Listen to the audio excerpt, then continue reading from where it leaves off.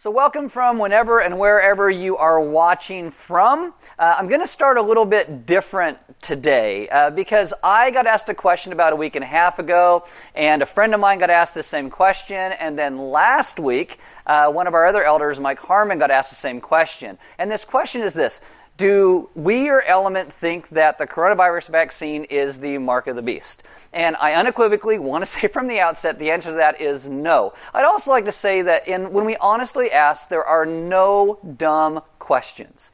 And what we have to understand is when we talk about things like the mark of the beast, there was a Hebrew way that John, who wrote the book of Revelation, would have spoken about that and understood that. In Revelation chapter 7, chapter 14, chapter 22, God speaks about sealing and marking His people. In one place in the book of Revelation, chapter 13, it talks about this thing called the mark of the beast. Now, back in historical times, when John wrote the book, there's a guy who's the emperor, and his name is Domitian, and you had to take his mark in some places to buy or sell in the marketplace, and the Jews typically called him the beast. Now, some people extrapolate that forward and say, oh, the whole thing is going to happen again. What you really understand is when you see this thing called the mark of the beast, it's a mockery of what God is doing and how God seals His people.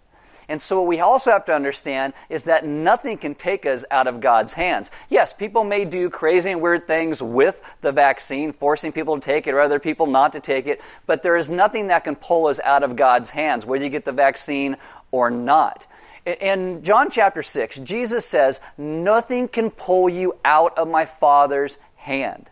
And there is nothing that man can do that could come along and ruin the salvation that Jesus has given us. So, Element's position is the coronavirus vaccine is not the mark of the beast. And there are all other kind of discussions we can have around if you take it or not in that, but we would unequivocally say that for you. Now, moving on, we are going to go into the book of Job in just a couple of weeks. And when we hit the book of Job, we're doing a Lent journey. And we're going to do that journey as an entire church together, even though we still can't meet and we're distant. We are making booklets to hand out to every single one of you. And in these booklets, you're going to get some sermon notes and some daily devotions and some questions for your family and gospel communities, a journaling section to walk through all that you're thinking about and going through. We're going to have kids boxes with lessons and notes that go along so your entire family can do these things together. It's a way for us to reflect and grow closer together and move the same direction as a church family. But we've got to find a way to get these booklets into your hands. So on February 7th, yes, I know it's Super Bowl Sunday. We're not trying to ruin that for you, but we're going to do a little picnic. And when I say a picnic, that means you bring a blanket and your own food. So you are doing a picnic. We're going to rope off the parking lot. We're going to have you come, set your blankets down, and during that, we'll do a couple games, with the kids as you're distanced, and then we will come out and hand out those booklets to everybody who is here. Now, if you are not comfortable coming to an outdoor picnic type thing like that, our office will be open all week, and you can come by and grab some of those booklets while you're there. If you're not comfortable with that, we have people who have volunteered to be our Lent Job Uber booklet drivers, and they will drive these to your house. Just send an email to connectorelement.org. If you live too far away because they're not driving to other states, you can send us an email at connectorelement.org, and we will mail you booklets as well to wherever you are if you would like some. If you come to the live service on Sunday mornings at 9 a.m., which is message only, we will also hand out the booklets there. We want everyone at Element kind of moving forward in the same direction. Someone asked me also, will you have a PDF version available? Yes, we will, and it will be a fill-outable PDF version, but you have to remember to save it every time you put something in there, or you're going to lose what you put in. So we want to move forward together through this journey in the book of Job, and keep that in mind and be praying for what God's going to lead us through in that. Now, in the middle of the message today, I'm going to put up a slide. The slide's going to have a question, and that question is going to enable you to pause the live stream, take care of your kids, get some coffee, and ask one another around you or you personally to think about that question before we go deeper into what we are talking about. If you have a smart device, you can download this app. It is called YouVersion. When you're in YouVersion, click on More and then Events. If you're in our local area, we will come up by GPS in your smart device. If you're not in our local area, type in 93455 as a zip code, and we will come up and you will get verses, questions, announcements, everything that really goes with today's message. My name is Aaron. I am one of the pastors at Element. If you are so inclined, would you stand with me for the reading of God's Word? And this is Matthew chapter 7, verse 6. Jesus says, "Do not give dogs what is holy, and do not throw your pearls before pigs, lest they trample them underfoot and turn to attack you." Let's pray. Father, today we come to you and we ask that you would teach us what it means to live and walk in your truth and the ways that you call us to live in our lives, while also understanding those around us in ways that teaches us to be able to speak the gospel in a way that makes sense where they are. We ask that you would use us and lead us and guide us into everything that you would, so that we would glorify you and we would live in the joy that you continually bring. Amen. Okay, so we are doing this short series to start off 2021. Before we hit that Job journey, we're calling it the greatest story ever retold, and we're going to do a couple of these after the book of Job as well. It's kind of book in the book of Job. But as we do these greatest retold stories, it's looking at the scriptures from maybe a little bit different perspective than we've seen before. Now, some of the stuff I've said in the previous weeks you might have heard, so it's just review for you, and I hear that review is good, so that's all right. But God seems to always be changing how I think things are going to go, and He's taken these first 4 weeks and still kind of brought these things together around the ideas of community and belonging and grace and hope. And this is what He continues to do today in what we talk about. And I had planned to do last week and this week as just one long message, but I split it up, you're welcome, into these two separate weeks. So if you have a Bible, open to Matthew chapter 7. And we're going to look now when Jesus talks about judging and moves into talking about pearls and pigs and dogs, and see what this all looks like. Matthew chapter 7, verses 1 through 6.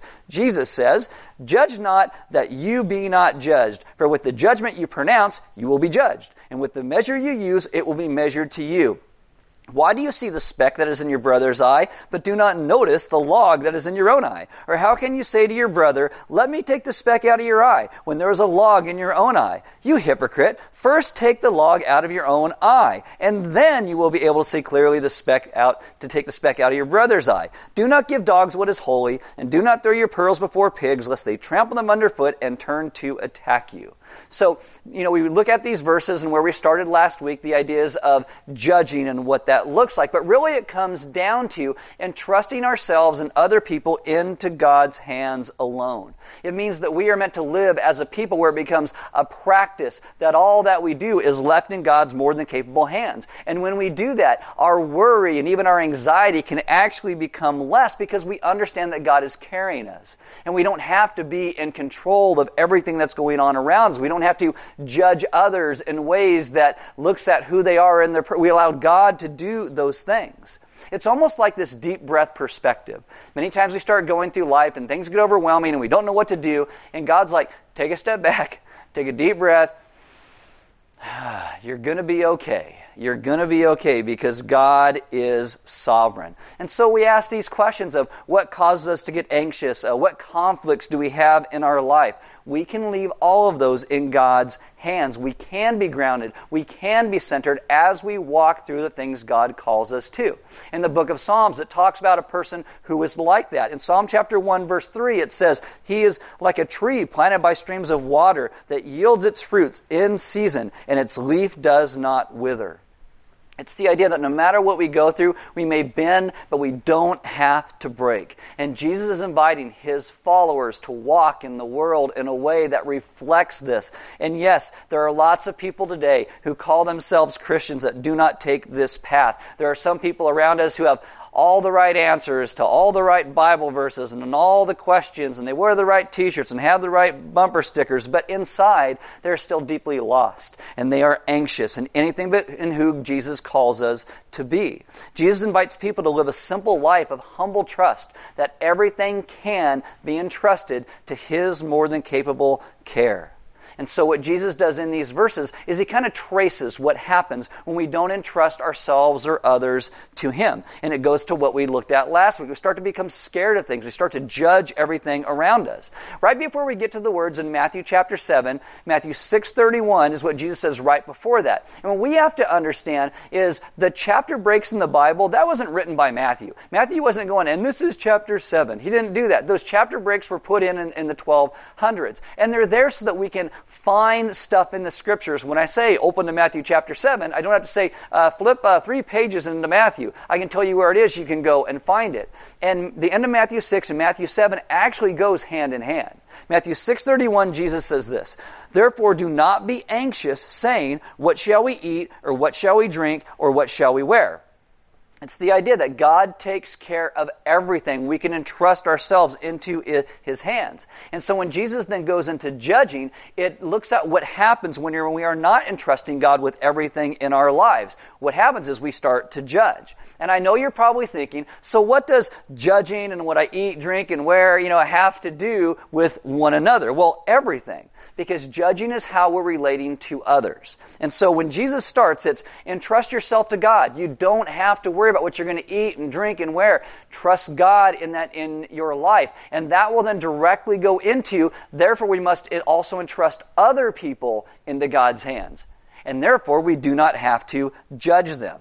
And if we don't trust God, we're going to be plagued with all these desires to control everything and the people around us in ways that work out how we want it. It goes from judgments to planks, and then he goes to pearls, and it actually is all related. John chapter 7, verse 6, "Do not give dogs what is holy, and do not throw your pearls before pigs, lest they trample them underfoot and turn to attack you." So how are pigs and dogs related? Like when you look at pictures of Jesus, you never see him carrying pigs or dogs. He's always carrying sheep. So what's going on here? And have you ever been tempted to throw your pearls in front of pigs? Like maybe you're out with your friends and things get out of hand. And you're like, woo, let's get some pearls and go throw them to pigs. I used to only throw one pearl. Now I'm throwing a whole lot of pearls. Woo, let's go. And was this really a problem in Jesus' day? Were people running around and throwing pearls to pigs? What's happening here? So let's start with the retold idea of what is taking place.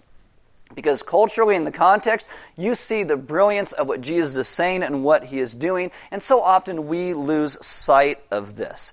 Sometimes people look at these verses and they think that Jesus is calling some people dogs or pigs.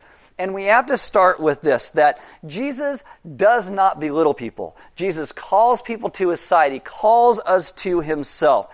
And when Jesus talks about judging one another, it is in a way that we understand we're not supposed to tear one another down. So do you think in any way that Jesus is now walking into verses and saying, you have the pearls of my wisdom, but some people are dogs or pigs, so don't share those with those people. You have the wisdom of the gospel, but don't give it to unworthy people. Of course not. Jesus is not saying that. They actually asked a bunch of little kids, what they think Jesus meant by this. And one 6-year-old boy said, it means I'm not supposed to share toys with my sister.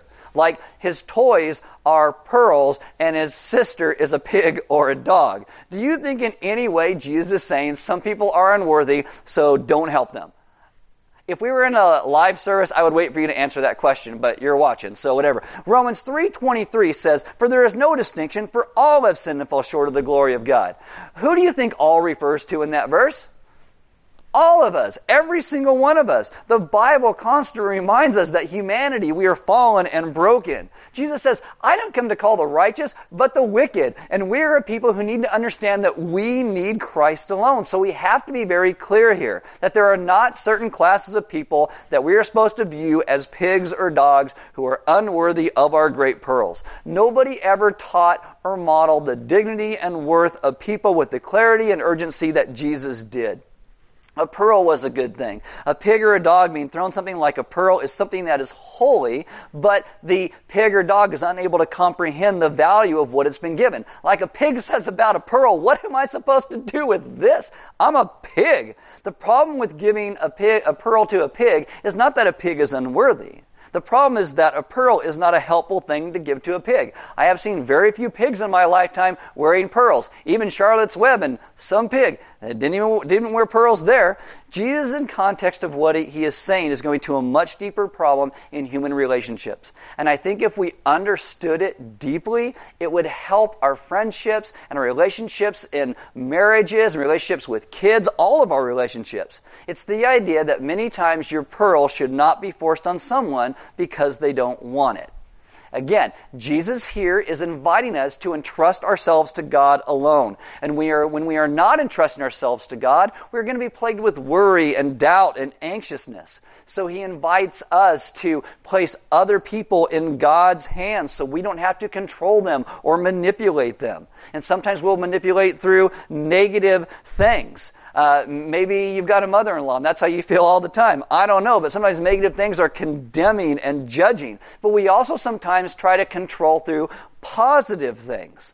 Like anyone ever grow up in a Christian home, or maybe knew somebody who grew up in a Christian home and they went to all the youth groups and all the camps and all the rallies and all of those things. And then when they turned 18, they just went crazy and wanted nothing to do with the faith. Many times the pearl can even be the Christian faith if it's shoved down someone's throat. The good thing becomes an unappreciated, unwanted thing. Jesus says they will even trample them underfoot and turn and attack you. The word for attack you there, it means tear you to pieces. A pearl does not nourish a pig, and nourishment is what the pig is looking for. What will help the pig is food. You put a bunch of slop in the trough, you got a happy pig, a healthy pig. You keep putting pearls in the trough, you're not going to have a happy pig. What you're going to have is a resentful pig.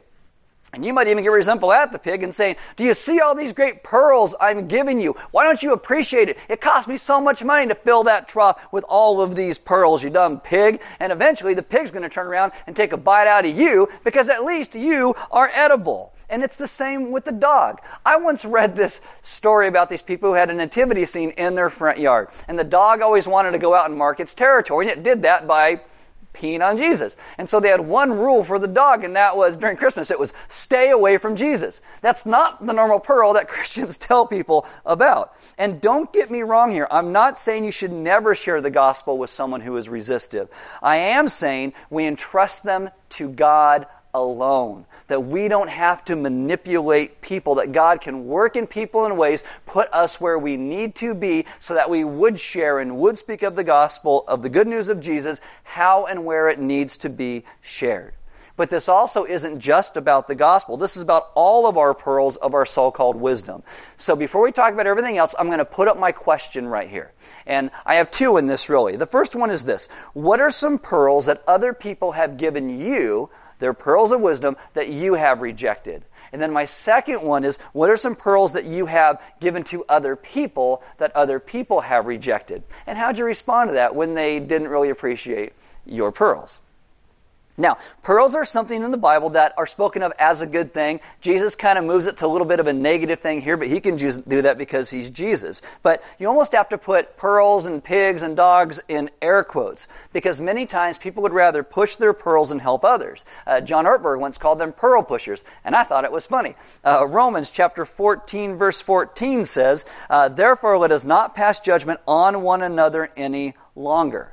Pearl pushers are people who take it upon themselves to try and correct everybody else around them in all the places that they are wrong. It is the idea that you are judging one another like Jesus just talked about. Now, I know I like to make fun of people's driving a lot. I read this thing where one guy said there's only two types of drivers other than me in the world. There's maniacs who drive faster than me and idiots who drive slower than me. And the truth is, if we are going around life just looking at everybody around us like that, we're never going to have deep, meaningful relationships. We're always going to find the faults. And I understand that because when I talk about driving, I want to educate people with my pearl of wisdom all the time on how to drive through the roundabout. You're in the left lane, you exit on the left side, you keep going straight. Right lane, you go through, you turn right. I know, you're tired of hearing me talk about it. So I'll quit talking about my pearl, but sometimes when people are only trying to push their pearls, they end up being alone. And they ask, why does anybody want to be around me? Because pearl pushing is a very lonely way to live. And yes, sometimes your pearl, it might be great and wonderful wisdom.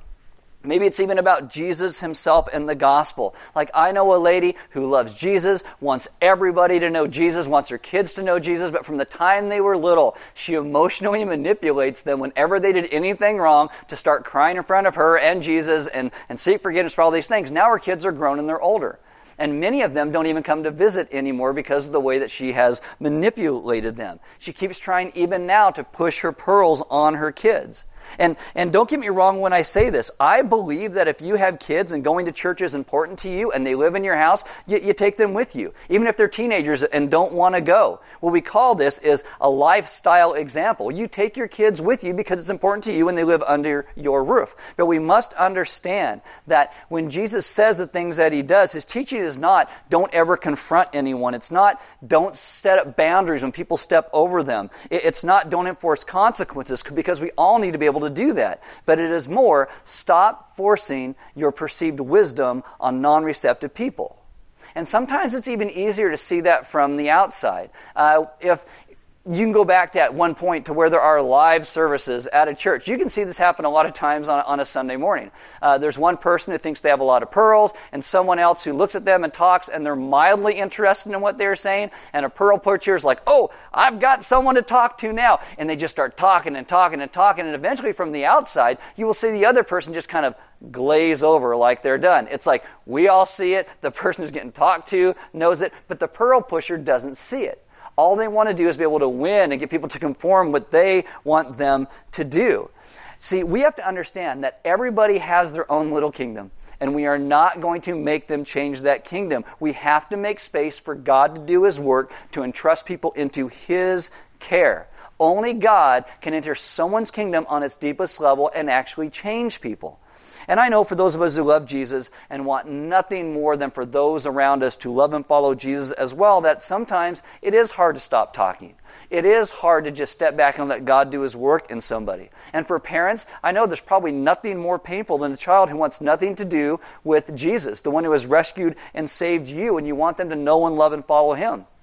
One writer says it like this: there is maybe nothing more painful for a parent than to know the greatest treasure of their life is unwanted by their child.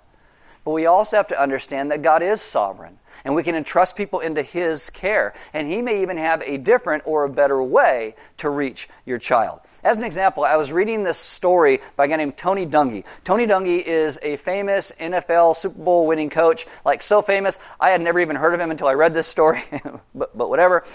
Tony Dungy had a son who was going into high school football, and every morning his son would get up and have to go to practice and do these things, and all he would eat is a Pop-Tart. And again, don't get me wrong, I like Pop-Tarts, brown sugar and cinnamon. It's my favorite, but it's not the best nutrition in the world. So Tony sees his son doing this for breakfast, and so he starts to explain to his son the ideas of nutrition and why it's important to have a big breakfast before you go out and start practicing in the morning and training. And this is a high school kid getting nutrition advice from a NFL Super Bowl winning coach, and he doesn't want to hear it. He doesn't want to hear it at all. Until one day, like a few weeks later, Tony Dungy, he comes walking downstairs and he starts smelling. He's like, what is that? Well, his kid's making breakfast of like oatmeal and bacon and eggs and fruit. And Tony's like, oh my goodness, all my pearls of wisdom I've gotten through. How amazing is that? So he goes downstairs and he's talking to his son and says, hey, what you doing, buddy? I see you're making a really big breakfast. And his son said, yeah, my high school coach told me I need to eat better for breakfast.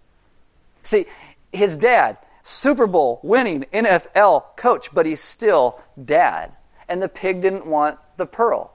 Not that the pearl wasn't still great wisdom, and not that the pearl wasn't a pearl, but the truth still got through. There is this whole section now of research that centers on faith development. And what they're showing is one of the biggest predictors of children remaining committed to God when they grow up is having a multi-generational team, a family, a group around children pouring into them. And this could be a gospel community or family that has grandparents and aunts and uncles. Could be taking kids on a mission trip so they could see the wider world around them. It's important because for some reason there is going to come a day when kids do not want your pearls of wisdom anymore, as great as your pearls may be, but they are going to want somebody's. And so you're going to want somebody in their life who can actually speak to them. Now, there's this old story that's related by John Ortberg, kind of drove this home for me. I'm going to tell you it as best as I can, hopefully close to what he did. I might butcher it, but whatever. It's about this 5th grade teacher named Mrs. Thompson and a 5th grade boy she did not like named Teddy Stollard. Now, Teddy was a kid, didn't get along with other kids, smelled bad, always a disruption in class, uncooperative. He is a complete mess. Miss Thompson said that she put so many red marks on his paper, she had to get a new red pen. But she also said she felt kind of vindicated when she did that, like, oh, take that, Teddy Stollard, you're such a pain in my rear in this classroom. And then it's come up to Christmas, and she's pulling out the kids' files, because as you go through school, teachers write different things about kids, and it goes from class to class to class. So she starts reading things from Teddy's old teachers. First grade teacher. Teddy is a bright child with a ready laugh. He is a joy to be around. So she's probably thinking, well, what happened? Second grade teacher. Teddy is an excellent student, well liked by his classmates, but he is troubled because his mother is very ill. Life at home must be a struggle. Third grade. Teddy's mother's death has been hard on him. He tries to do his best, but his father doesn't show much interest. Fourth grade. Teddy is withdrawn, doesn't show much interest in school. So Miss Thompson realizes the problem. Do you see it? Ding, ding, ding. Right. Everybody has a story. Everybody has a story. And at Christmas time, the children are bringing gifts to, Miss Thompson as their teacher, all wrapped in these shiny, bright papers. And Teddy brings his, and it's wrapped in newspaper because it's all that he had. And as she opens Teddy's presents, everybody starts to laugh because she pulls out of his present this old, ugly rhinestone bracelet with half the rhinestones missing and a quarter-full bottle of cheap perfume. But she stops the children's laughter by putting the bracelet on and saying how beautiful it is. And then she takes the perfume and puts it on her wrists. After class is over, Teddy walks up to her and he says, Miss Thompson, today you smell just like my mom. And her bracelet on your wrist, looks really good on you. And Miss Thompson said she cried for half an hour after class was over. And she said that's the day she decided to stop teaching reading, writing, and arithmetic and started to teach children. So she starts to work with Teddy. She starts to, give all of her time and energy to this kid. She said his mind begins to come alive. And the more she encouraged him, the more she believed in him, the faster he responded. He becomes one of the smartest kids in her class. 6 years later, she gets a note where he graduates from high school second in his class. 4 years after that, she gets another letter from him talking about graduating from college with the highest honors. 4 years after that, she gets another letter, and on the top it says, Theodore F. Stallard, M.D. And in this letter, he tells her, I met a girl. I'm going to get married. Would you come and sit in the spot of my mother?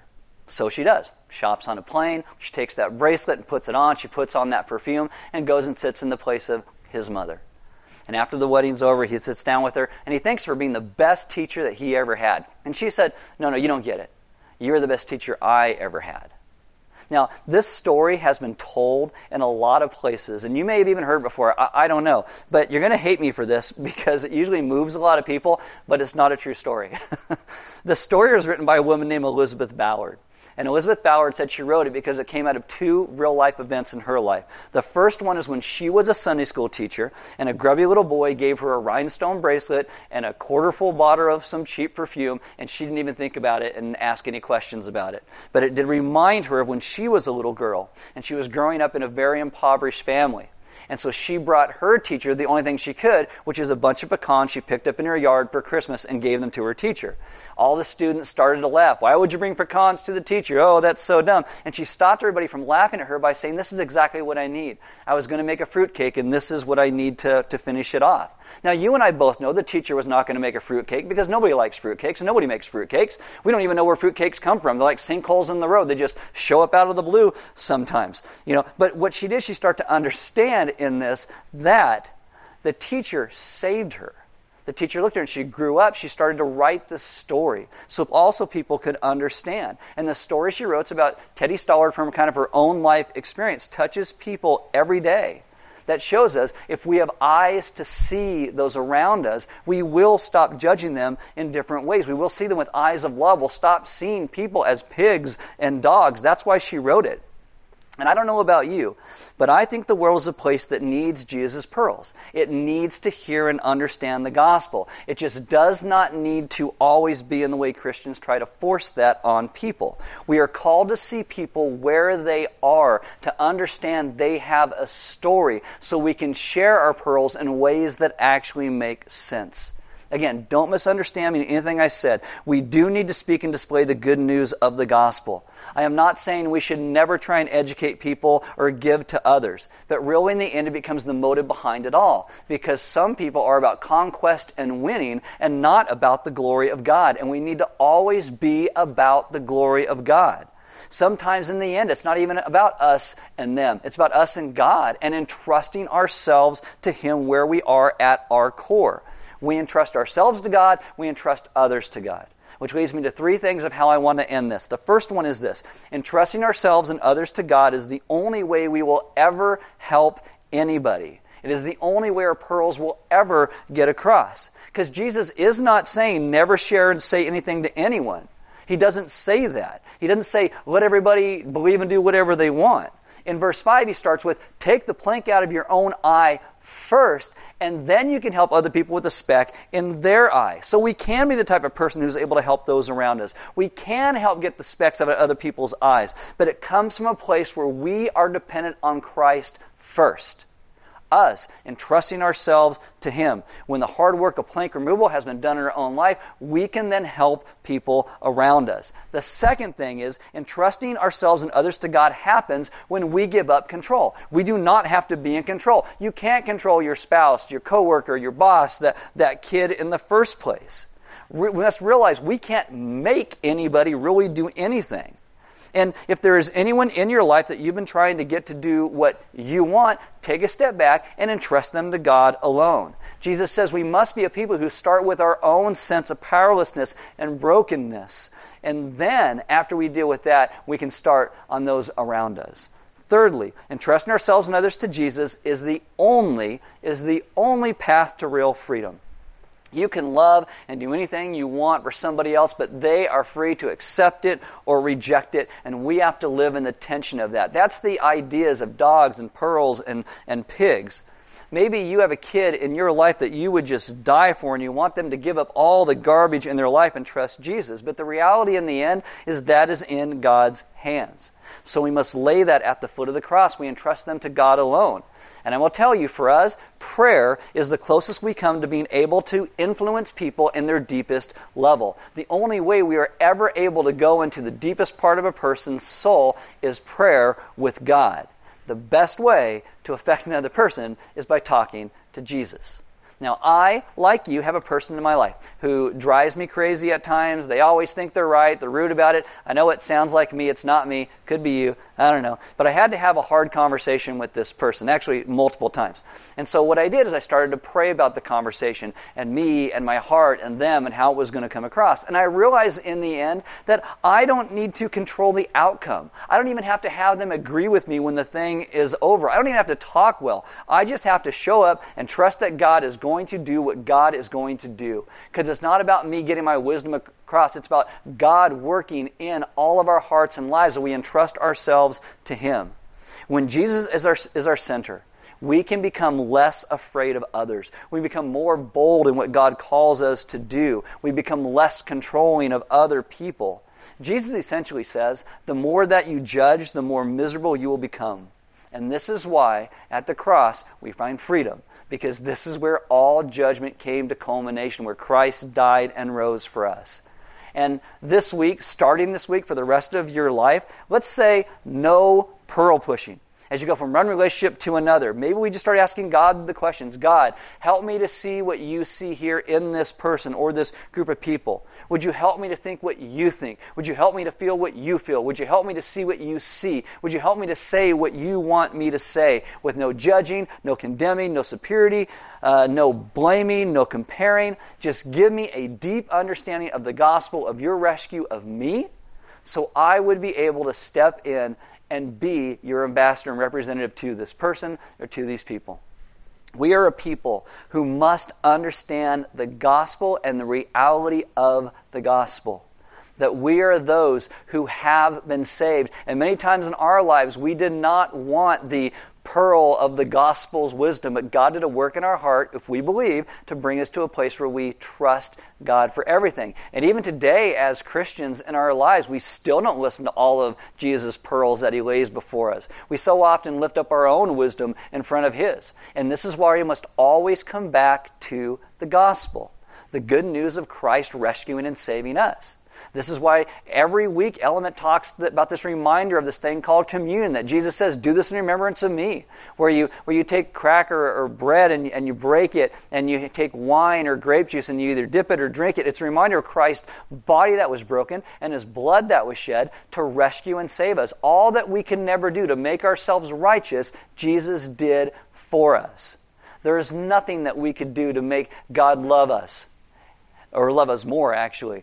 And what Jesus does is He takes and moves us from where we are into relationship with God Himself. And there is nothing that can pull us out of His more than capable hands. And so this is where we entrust ourselves. That communion and the gospel reminds us to entrust all that we are to Him. And if you need prayer today, maybe you've been in a spot where you are really fearful and you're not entrusting yourself to God alone. You're entrusting yourself to cultural whims or whatever your friends are saying. You're being pushed all over the place. Well, what we would love to do is pray with you to help you to understand that we can entrust all that we are to who God is alone. That He is our rescuer, that He is our Redeemer. And if you need prayer, send an email to prayer@element.org or connect@element.org, and we'd love to get a hold of you and pray with you through this. We are a people who give because God gave so much to us, so giving is part of our worship. So you have that opportunity, not just when you watch the live stream, but anytime. You can give online or, mail something to Element. We are a people who give because God gave to us, and Element becomes a generous and giving church because of that as well. And I would encourage you to grab, the sermon notes and ask one another these questions about our own pearls of wisdom and how we get so frustrated when people don't listen to them, and what do we do with that? How do we begin to be a people who can help one another to entrust all that we are to God alone? Because so often we are afraid to entrust ourselves to the God who has rescued and saved us. And this is why it is so important again for us to remember the gospel of Jesus Christ. His rescuing of us, His drawing us in, His salvation of us. Because when we understand how strong and mighty and good He is, we will entrust ourselves. And that's the beginning of entrusting everybody else into His hands as well. So let's be a people who entrust all that we are to all that He is. Let's pray. Father, we ask that You would take us and remind us of the goodness of what You have done. We thank You for the gospel, and yet so often we don't understand the depth or reality of it. And we get our eyes off of what You have done and start getting our eyes onto ourselves. And we start entrusting ourselves to things that we have created and things that we tell ourselves are so important. And yet, the one foundational truth that we need to live in is Your rescue and care of us. And so, teach us to be a people who understand fully what the gospel means. Day by day, draw us closer to understand that.